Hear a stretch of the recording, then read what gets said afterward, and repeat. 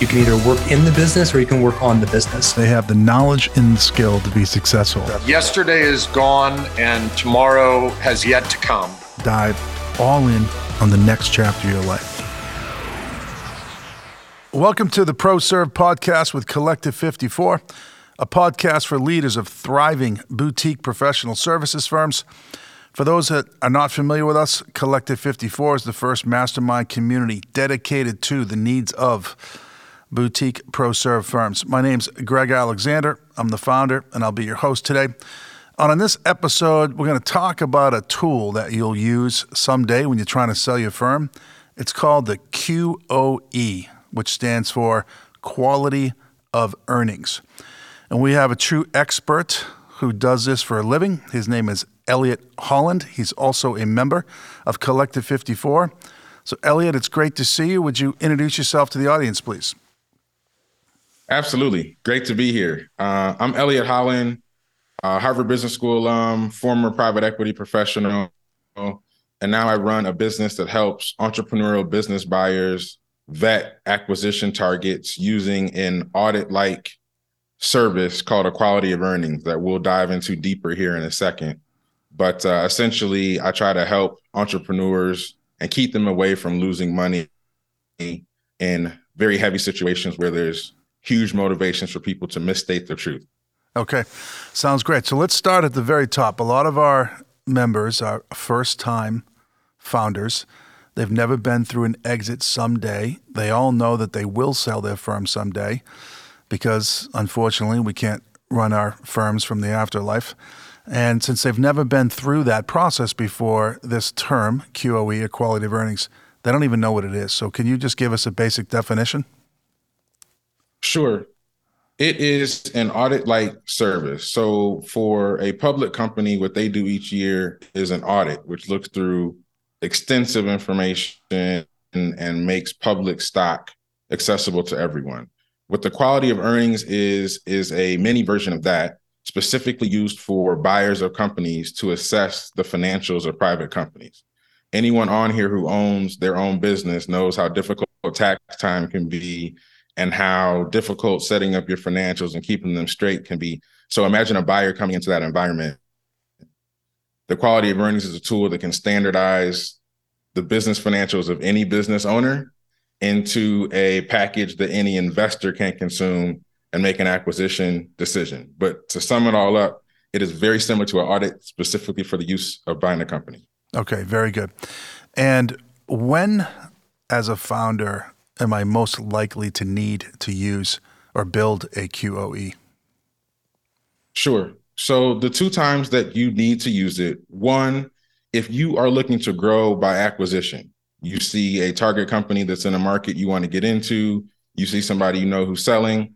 When you decide to buy their business, before you execute that transaction, you want to hire someone to do a quality of earnings. Why? Because there's huge variability in financials relative to what's presented oftentimes, and you don't want to get had. So that's one. The second time is if you are approached to sell your business or you decide to take your business to market. Greg talks about this all the time. You're getting an investment banker or a business broker. I would highly encourage you at that moment to get a quality of earnings as well. Here's why.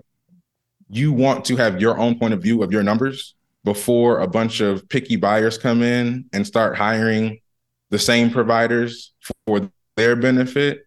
And the pain for an owner who does their own quality of earnings, the pain during the selling process is drastically reduced if they have their own quality of earnings. So those are the two times people should think about a quality of earnings. Okay.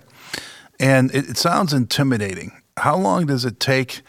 And, you know, if I'm a first-time founder who's never done it before, can I pull it off?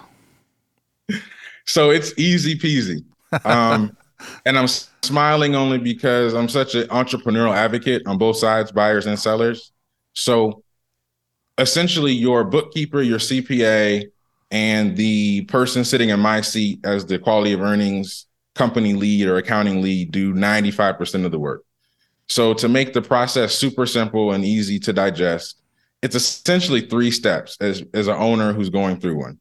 They send you a list of information. If they're good at small business QOEs, their list is 40 to 60 items. Of those items, 2/3 will be handled by your bookkeeper or CPA, and the other third will be handled by maybe a half hour to a 45-minute conversation on the phone. So you get a list, you get your people to fill it out.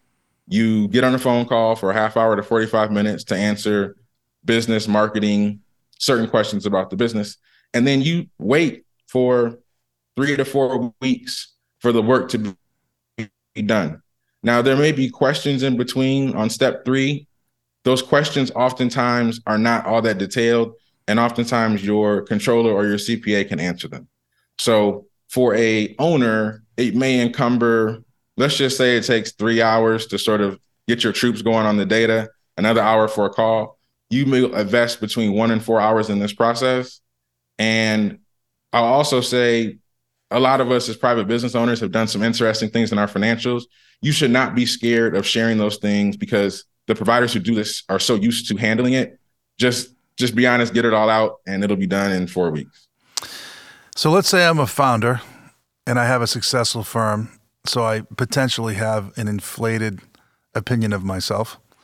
And I think I can do this on my own, or I can pencil whip it just by, exporting my QuickBooks file, and that should be good enough. Am I nuts?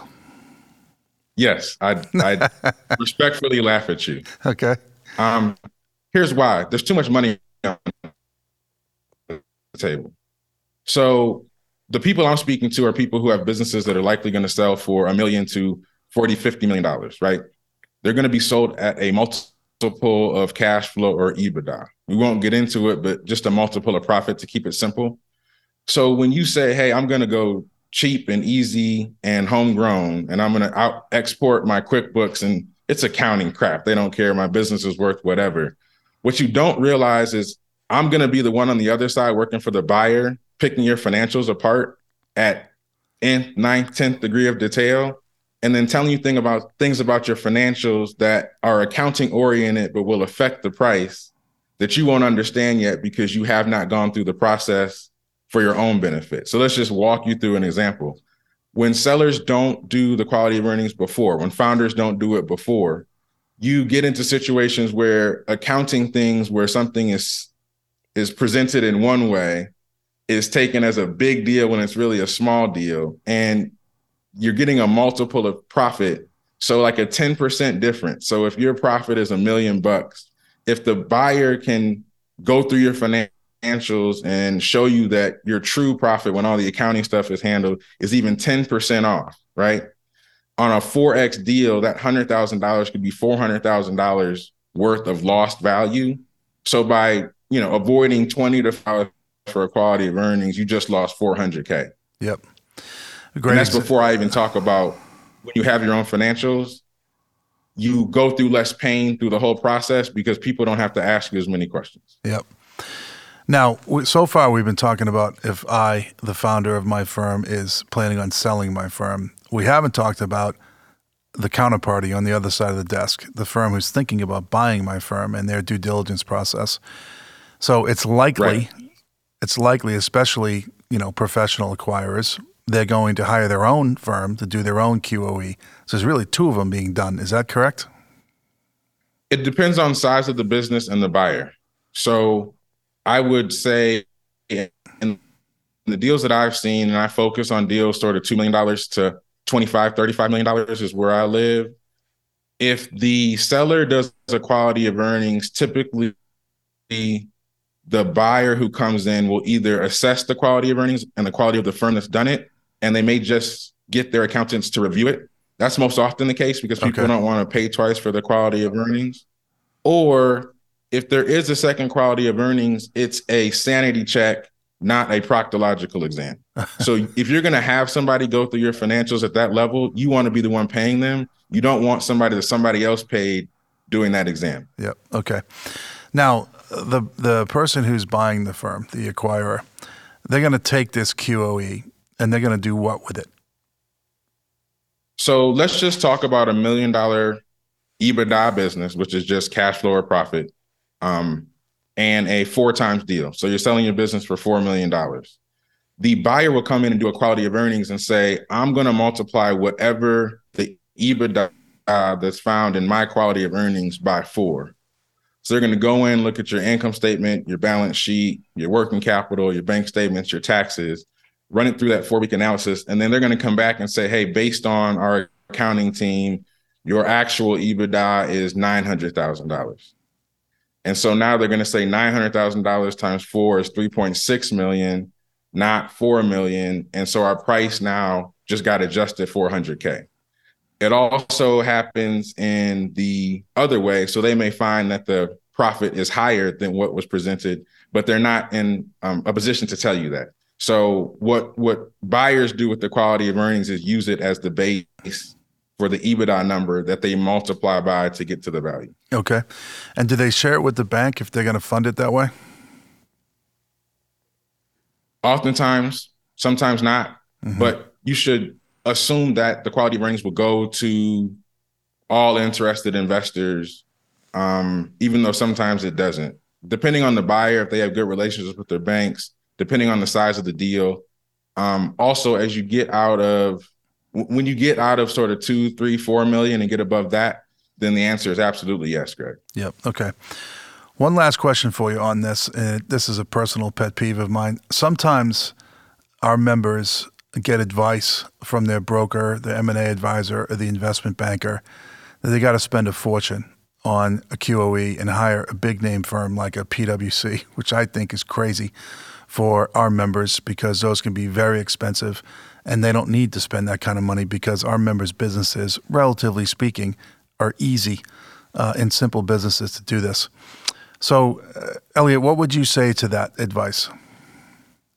So I don't think the big firms like PwC do small and medium business quality of earnings well at all. So my point of view is not only will you overpay for it, but you will get the D team, not the A, the B, the C, but the D team. The kids coming straight out of college, the partner who doesn't want to spend a lot of time on it. You're not an important entity in their ecosystem of a lot of private equity firms and multiple buyers. So you're going to get the last bit of energy they have. And when a transaction is this big for you as a founder, it matters that you get the A team at a quality sort of driven firm. So I would highly encourage you to look for regional firms that are priced more cost reasonable, or due diligence firms like mine that focus on just quality of earnings that have great reputations in the marketplace. You don't need a $250,000, $100,000 quality of earnings. You need one that's solid by a reputable firm. Yep. And not to put you on the spot here, but I know you do this for a living. Give me a range. What's a ballpark budget figure for something like this? Sure. So $20,000 to $60,000 should cover it for companies that are selling for $1 million to $25, $30 million. When you get above that, you may ratchet that upper end of the range up a bit, but that is a very reasonable range to get your quality of earnings done. Okay, fantastic. Well, listen, we're out of time, but Elliot, you and I have recently gotten to know each other. You're a relatively new member. I'm so glad that you're in the community. Your energy and enthusiasm is infectious, and your area of expertise, as we just learned today, is desperately needed for our community. So on behalf of all the other members, I appreciate you being part of Collective 54, and in particular for making the deposit in the Collective Knowledge Bank today. Thanks a bunch. So excited to be here. Thank you for having me. And I'm glad to be in Collective 54 as well. All right, very good. So let me give the audience members a couple of call to actions. So let's say you're not a member, but you're thinking about it because you want to meet really interesting people like Elliot and learn about these tools like quality of earnings. Go to collective54.com, fill out the Contact Us form, and one of our representatives will talk to you about being a member. If you are not ready quite yet to be a member and you want to educate yourself further, subscribe to Collective 54 Insights, and you're going to get 3 things. On Monday, you're going to get a blog. On Wednesday, you're going to get a podcast. And on Friday, you're going to get the chart of the week, and that's a good way for you to learn more about this. If you are a member listening to this, my call to action is a little bit more precise. So the first thing I want you to do in the new Boutique Companion course, There is a QOE template I really want to emphasize. It's an introductory basic template. And that will get you familiar with kind of what something like this looks like. Of course, to execute it, you're going to need a professional like Elliot. And then also, if you're not quite ready for a QOE because you're not ready to sell your firm, but you're really interested in what your firm might be worth, on the website, under resources, we have a tool called the Firm Estimator. It's a really fun tool. It takes about 15 minutes to fill out. You answer 10 questions, and it gives you a ballpark range as to what your firm is worth. I really want to emphasize here a ballpark range. It's not a precise valuation, but check that out if you're interested in it. Okay, so that's the end of today's show. Thanks for listening. Thanks for being here. We really look forward to Elliot's private Q&A with the members on one of our upcoming Friday member sessions. But until then, we'll talk to you on the next one.